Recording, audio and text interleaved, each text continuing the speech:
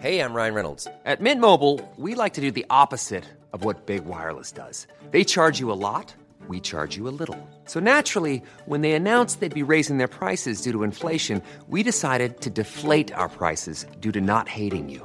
That's right. We're cutting the price of Mint Unlimited from $30 a month to just $15 a month. Give it a try at mintmobile.com/switch. $45 up front for 3 months plus taxes and fees. Promo rate for new customers for limited time. Unlimited more than 40 gigabytes per month. Slows full terms at mintmobile.com. The first guest of the evening is truly a poet. He's an artist. He is a friend and an inspiration to anyone who I think who has ever played the guitar or tried to write poetry. Would you please welcome Gordon Lightfoot?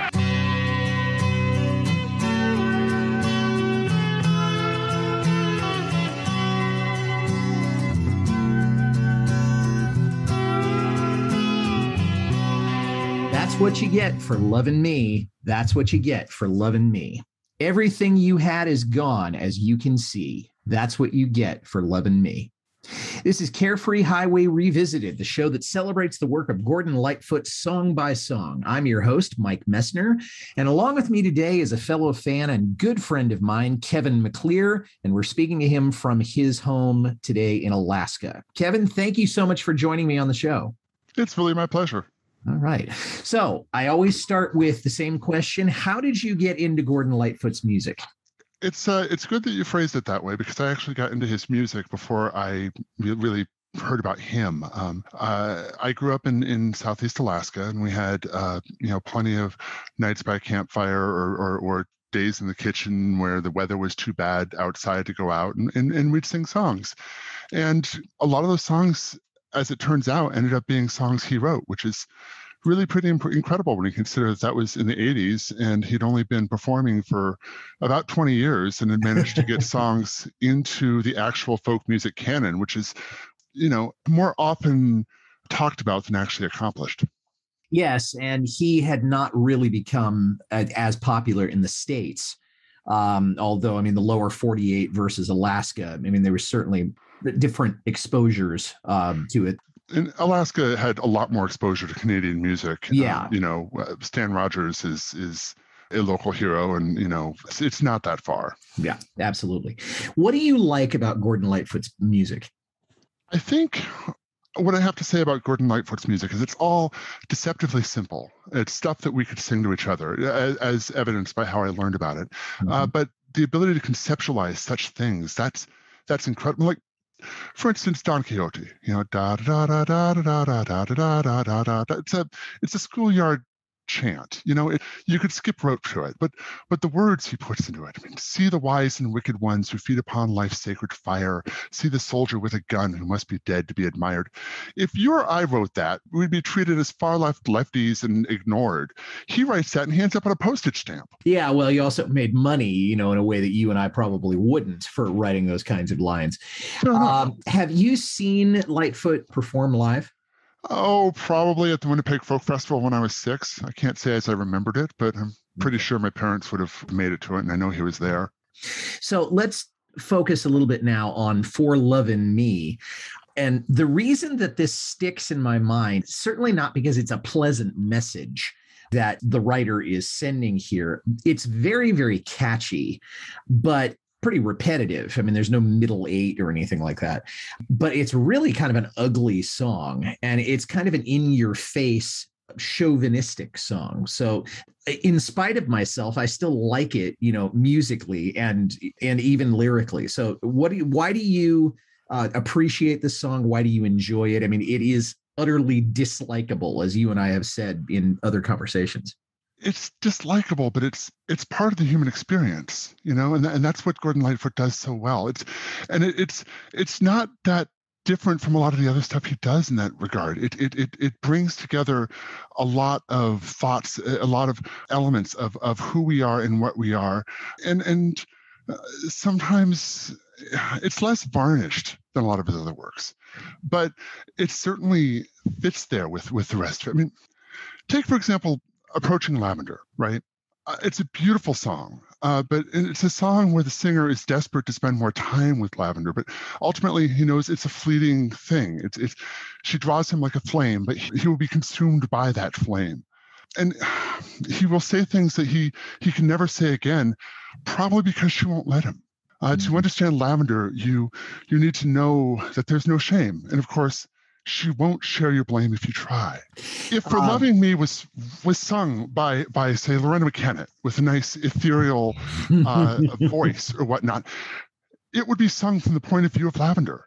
Yeah, I hadn't thought about that, but I like this idea that they're so diametrically opposed. And I like the way you said, the unvarnished. Although I don't know if there is a particular setting where this would be, ideal to listen to. Although the closest that I would think would be by a campfire with people who are not going to take it terribly seriously. One person with an acoustic guitar doing a pretty simple, arrangement of it. Because I haven't played it in a while, but it is a fairly simple song. It's probably not one you're going to be, listening to when you're in a room with a candle lit or when you're watching a sunset. Just as no.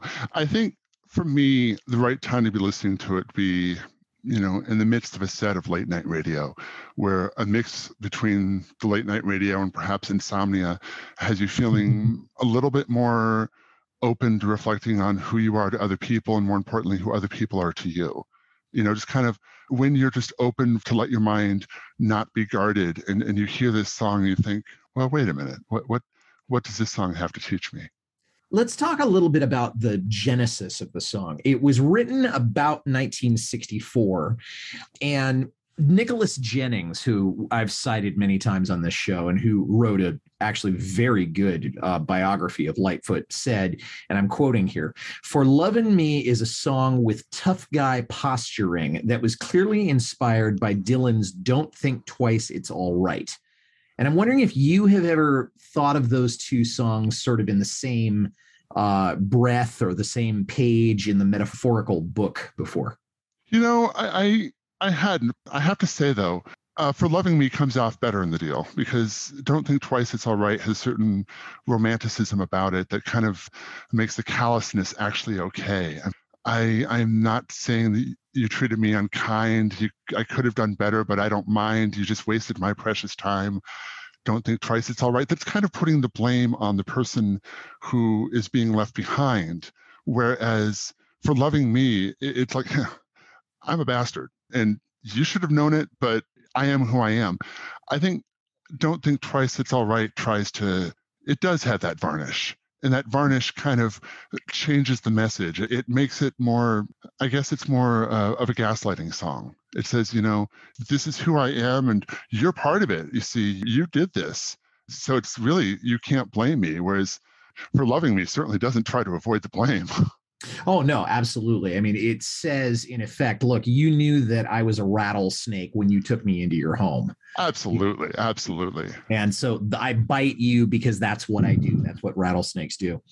Vanity Fair in an interview with Lightfoot a while back, and the writer quoted, "It was sort of like a country song about a gunslinger walking through town and boasting, 'Look at me.'" Mm-hmm. Because it really is, I mean, it's certainly not admirable, this attitude that the singer has, but it is at least shameless. Mm-hmm. Looking at the lyrics a little bit more, "I ain't the kind to hang around with any new love that I've found, 'cause moving is my stock in trade. I'm moving on. I won't think of you when I'm gone." And this is just so stark. Mm-hmm. And it's probably what many, many men at least have felt, but have never put into words because they don't want to be that much of an ass. And maybe because they certainly don't want to commit. And in some sense, I mean, they're afraid to love. I'm wondering if you had any thoughts on that. I wouldn't limit it to just men. I think this is more of a universal experience. This is not admirable, as you said, but it's something that many people have felt. And the magic of this song, and why I wanted to talk about this song, is because it is unafraid of touching that. And it is brutal. I honestly can't say it's something that I've ever thought about anyone I've been with, but it's something that I could definitely use to kind of think about how others may have responded to situations I've seen.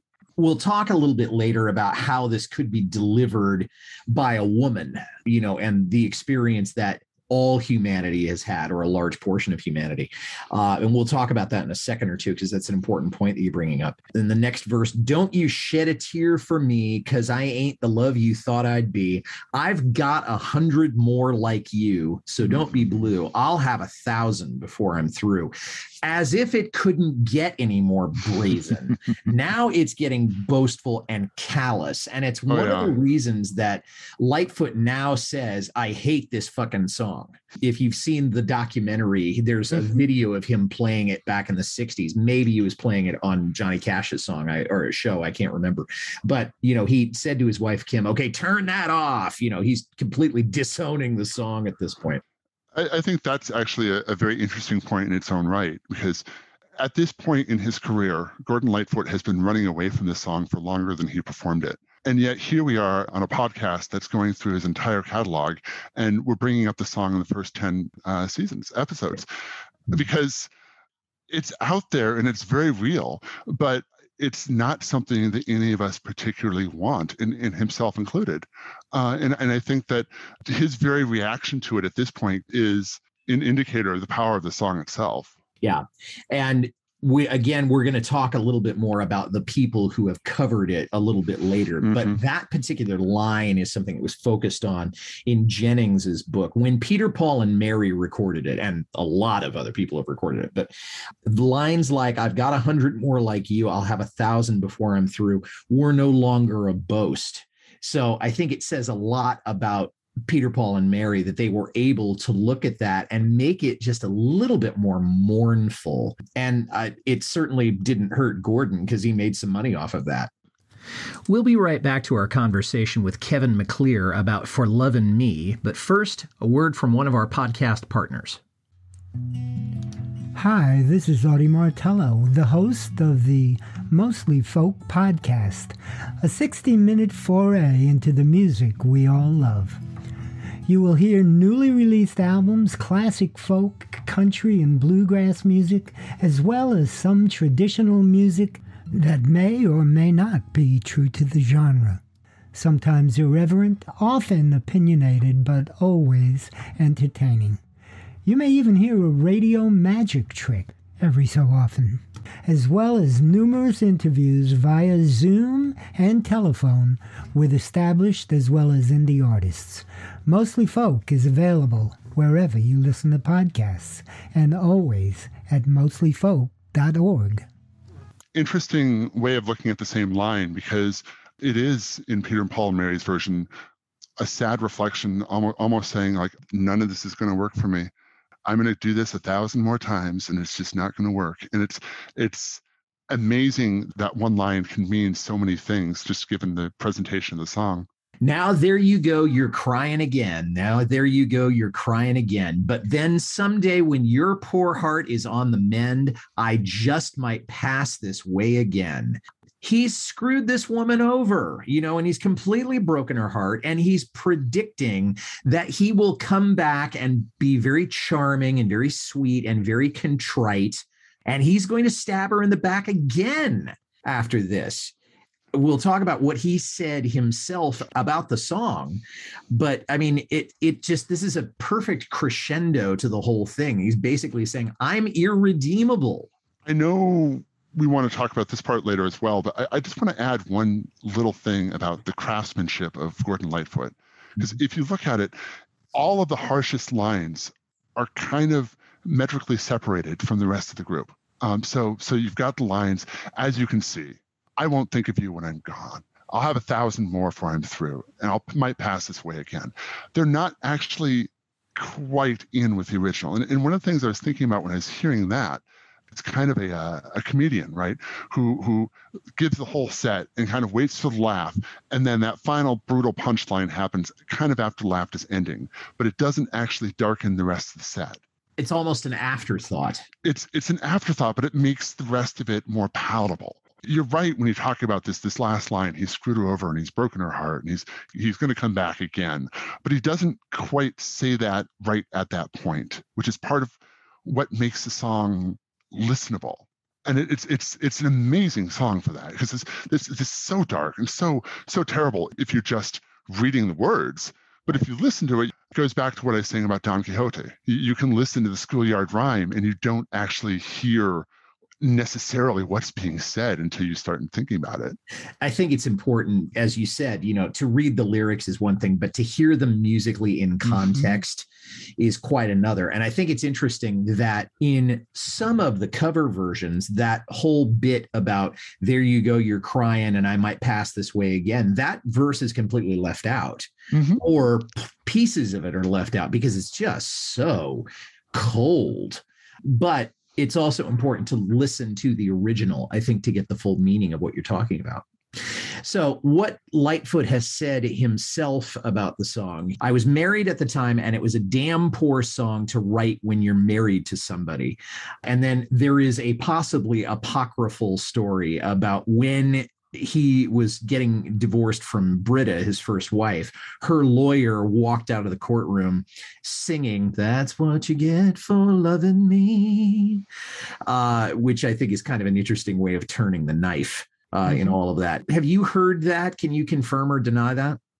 I haven't heard the apocryphal part, but again, the fact that it's out there speaks to what I find so compelling about the song, and the fact that it is kind of a part of the universal human experience, and the fact that it can be used even apocryphally so well by his divorce lawyer as well as by the person who sang it. It was actually Britta's divorce lawyer. That's what I mean. Yeah.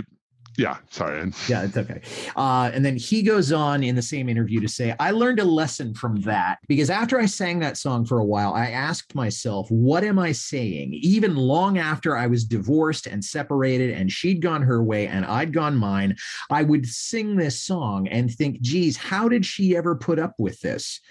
And he says, I stopped singing it. And you said a little while ago that he has now been running from this song longer than he was performing it. In the early 2000s is when he stopped singing it. And it was at least as much because of his own introspection as his daughter coming up to him and saying, Dad, this is really a chauvinistic song. You really ought to stop singing it. You and I can talk about what his songs mean to us. And that's the wonderful thing about things that are put out into the public sphere is what it will mean to me is very different from what it will mean to you, is very different from what it will mean when it's his daughter talking about family life and this song and that experience. And at that point, what Peter, Paul, and Mary did to it, what Waylon Jennings did to it, what Ian and Sylvia did to it, none of that actually matters because that's not the point for Gordon Lightfoot and his family. Right. Certainly not because he didn't write this for, another songwriter, or at least not ostensibly he didn't. But he did say that he doesn't need to sing it anymore. Quote, I've got the cream of the crop right now. Thank you. That, meaning For Lovin' Me, is not cream of the crop. I just do the cream of the crop songs in my show. We just bowl them over. They love us. It just keeps getting better. So it may be, he wrote this in 1964. That would make him 25 when he wrote this. So with age comes wisdom. And so now I certainly think that he's matured as a songwriter since 64. And he's certainly put out things that are every bit as good at this and I think a lot more artistically pleasing. So there may be another reason where he just thinks, okay, this is more young man stuff. And he has also said that he doesn't like listening to his early work in general. Well, he's right. He's got much better stuff out there. I like the song, but it's ugly truth, kind of like a bug trapped in amber, right? You don't want to spend much time looking at the bug, but the bug in amber is a curiosity. You'll go back to look at it. But then you have the ability to look at it next to some masterwork of art, like some of his later stuff that, the Canadian Railroad trilogy. You have access to that, or you have access to this. If I go to a concert, this is not the song I'm going to want to hear even as the person who suggested to you that this is a good song, a good topic to discuss. If I was going to go see Gordon Lightfoot tomorrow, this is not the song that out of his repertoire that I would want to hear at his concerts. Well, and as he said, he probably wouldn't play it for you if you did want to So fair enough. there it is. Yeah.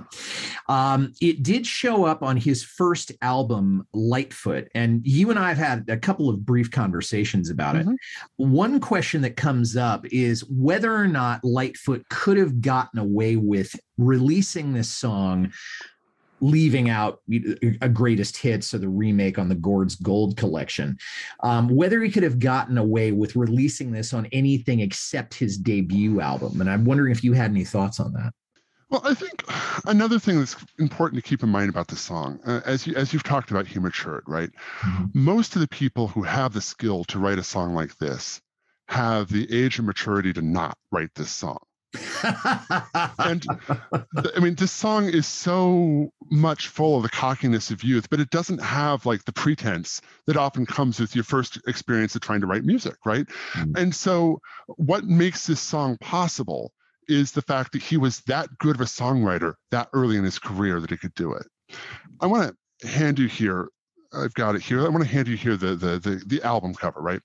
This is the album cover for Lightfoot exclamation point, right?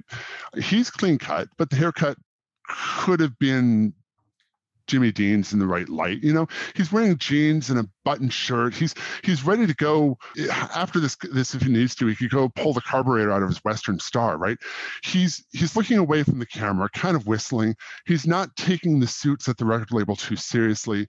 He's really making the joke on them. This whole album cover, right? At this point, you know, this is his first album. He doesn't know what's going to catch fire. He doesn't know where his career is going to go. And it's entirely possible that in a different timeline, this album is the beginning of him being the bad boy of Canada. You know, I like the way that you've described the album. And I quote, again, I'm quoting from Nicholas Jennings.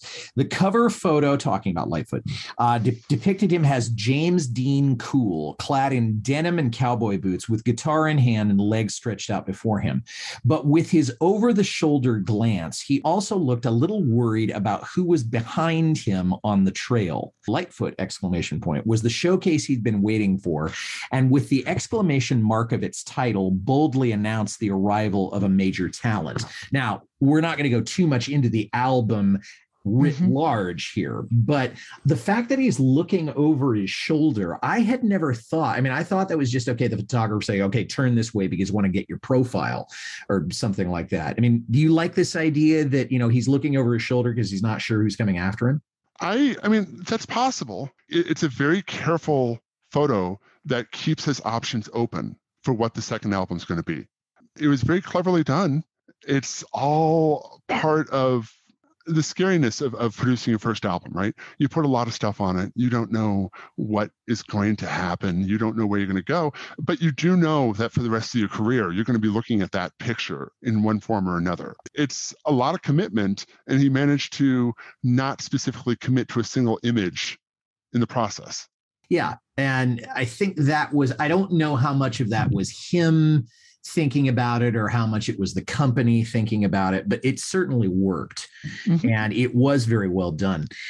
We'll be right back to our conversation with Kevin McClear about For Lovin' Me, but first, stepping away from folk music here for a second. When you're not listening to the music of Gordon Lightfoot, are you a fan of true crime, cults, paranormal experiences, conspiracies, and all things sinister? Then take a listen to Sinister Story Hour, a podcast focusing on macabre and monstrous events in the recent past and the not-so-recent. Hostess Stephanie Lynn tells true stories of events that are ghastly, gruesome, but most of all, great fun. That's Sinister Story Hour, available wherever you get your podcasts. Now, back to Carefree Highway Revisited.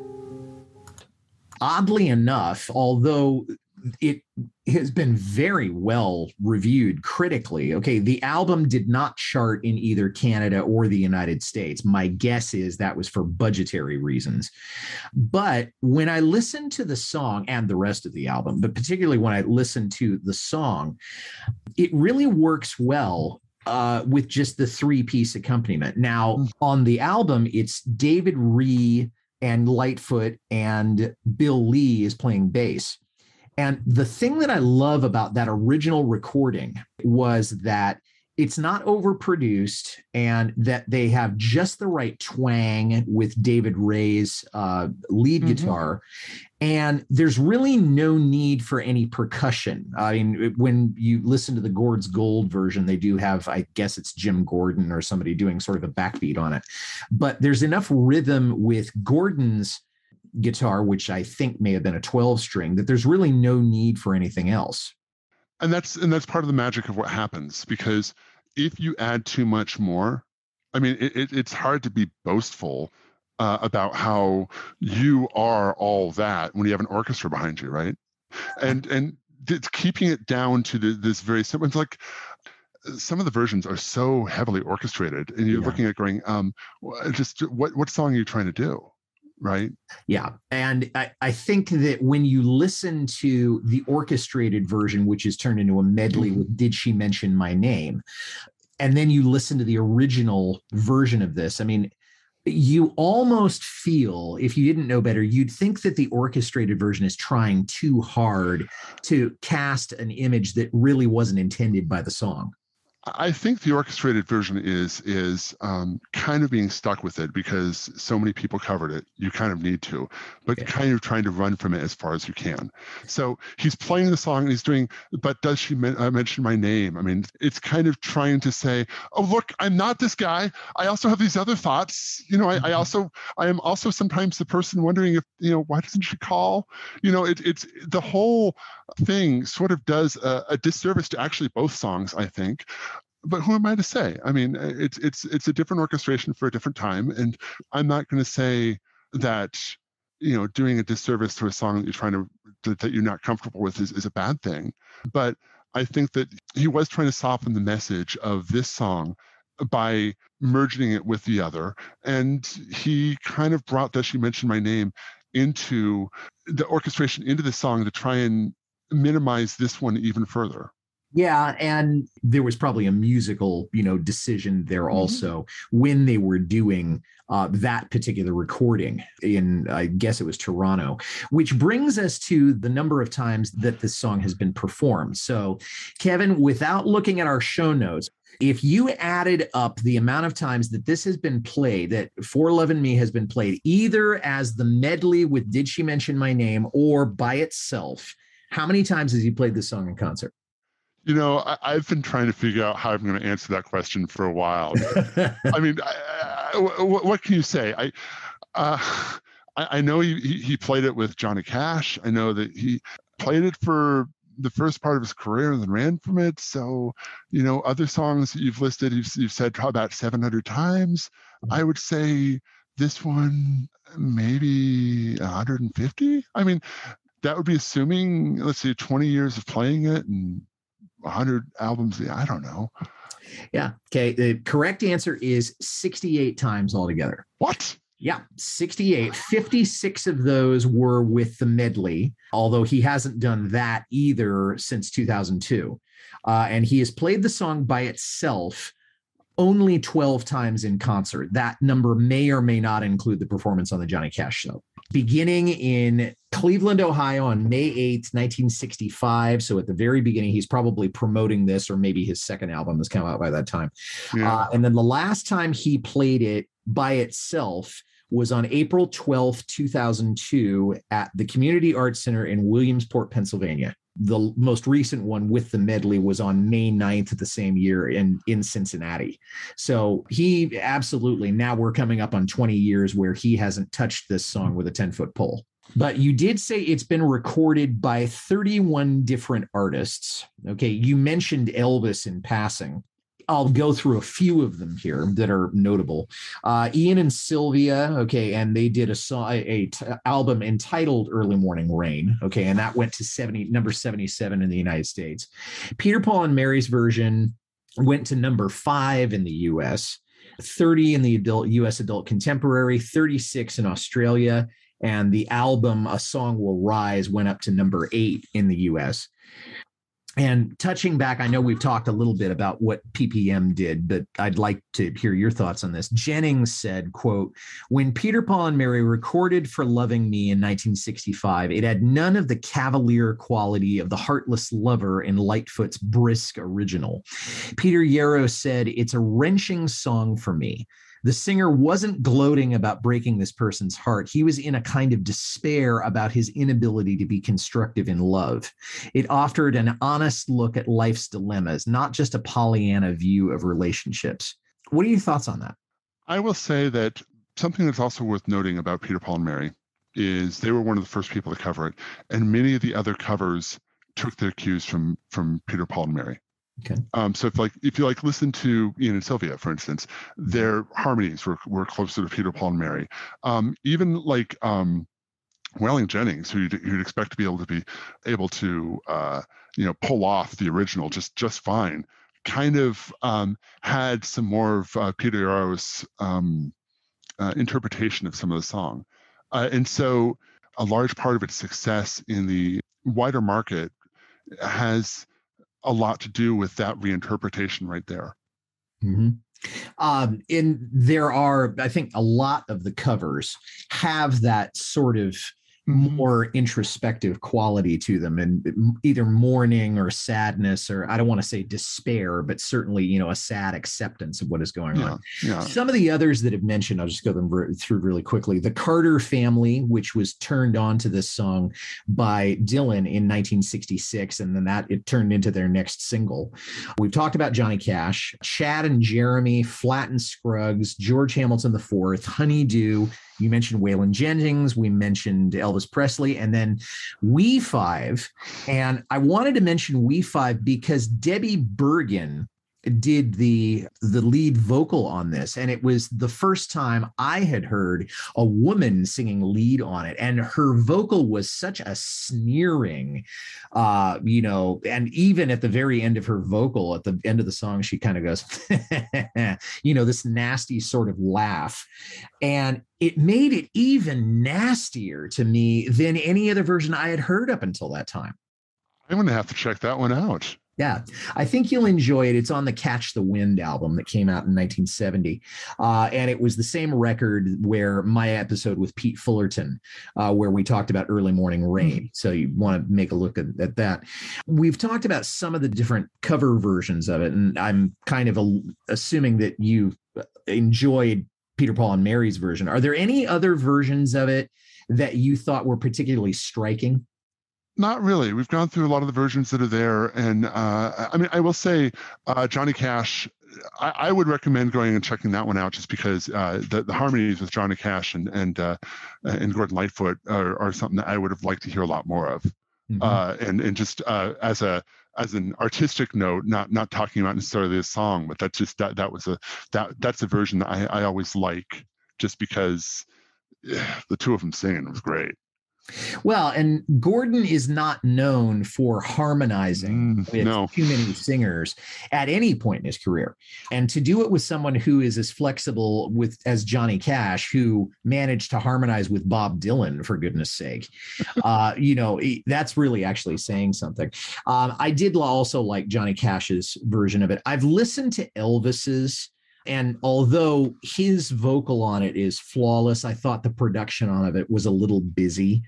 And so I keep coming back to the We Five version, to Gordon's version, and to the PPM version, quite honestly. Okay, well, as we're beginning to wrap up here, is there anybody today that, or in the past who's not performing anymore, where you kind of think, wow, I really wish that they had covered this song in addition to the other people who have? I don't know how successful it would have been, but I would have been very interested to see what would happen if Sylvia had taken it. Because we had Ian and Sylvia's version, and perhaps as a counter to Ian's Alcohol in the Bloodstream. But I think who I'd like to listen to more now, I think Bonnie Raitt would do an amazing version. Oh yeah, I think actually, Dolly Parton. Could you imagine if this is actually Jolene? Yeah, okay, I can kind of see that. I think I would have liked to have heard Linda Ronstadt do it. That would. I'd like to hear her do anything. Yeah. But I think Bonnie Raitt. Yeah, Bonnie Raitt. I kind of would like to hear Darius Rucker try it. Just him or his group, not with Hootie and the Blowfish, obviously, but because I don't even want to contemplate what that would sound like. Kevin, are there any other thoughts you wanted to leave us with about For Lovin' Me? We've talked about it from a whole lot of different angles, but I wanted to sort of let you have the last word here. I appreciate being able to give this song this treatment because I think it's very easy to kind of throw this song down the memory hole because it's an early piece. It's not a piece that Gordon Lightfoot himself enjoys right now. It's a hard piece, but sometimes the things that we need to, for lack of a better word, indulge in the most are the ones that make us a little bit more comfortable and say, like, because if you look at a lot of the other songs that came out about, for a while, it was in vogue for every traveling musician to come up with the song that talks about how wonderful home is. I mean, Stan Rogers had Lockkeeper. I mean, even ABBA with Super Trooper, and there's so much, it's so easy to romanticize, and it's sometimes helpful and wonderful to sit back and go, it's not all romance, and that's okay. I mean, it's not okay for the people involved, but it's okay if where you are right now when you're listening isn't Pollyanna. Yeah, I think of CCR, As Long as I Can See the Light, and others like that. Kevin McClear, thank you so much for coming on the show. It's always a pleasure to talk music with you, and I'd love to have you on the show again real soon. Excellent. Thank you. And thanks for listening, everybody. If you liked this well enough to listen to the whole thing, tell somebody about it. Carefree Highway Revisited is on Apple, Spotify, Podbean, or wherever you get your podcasts. You can reach me, Mike Messner, at teachermike72@gmail.com. Our next episode will be coming out around the end of August, and it will feature my guest Liz Castillo discussing Gordon's song Rainy Day People. So until then, this is Mike Messner reminding you, run for the roses, but don't forget to stop and smell them. We'll see you next time. That's what you get for loving me. That's what you get for loving me. Everything you had is gone, as you can see. That's what you get for loving me. Planning for your next trip? Elevate your travel style with Quince. Quince has all the jet-setting essentials you'll want for your next getaway, like European linen, premium luggage options, buttery soft Italian leather bags, and so much more. And it's all priced at 50 to 80% less than similar brands. Plus, Quince only works with factories that use safe and ethical manufacturing practices. Pack your bags with high-quality essentials you'll be wearing for vacations to come with Quince. Go to quince.com/trip for free shipping and 365-day returns.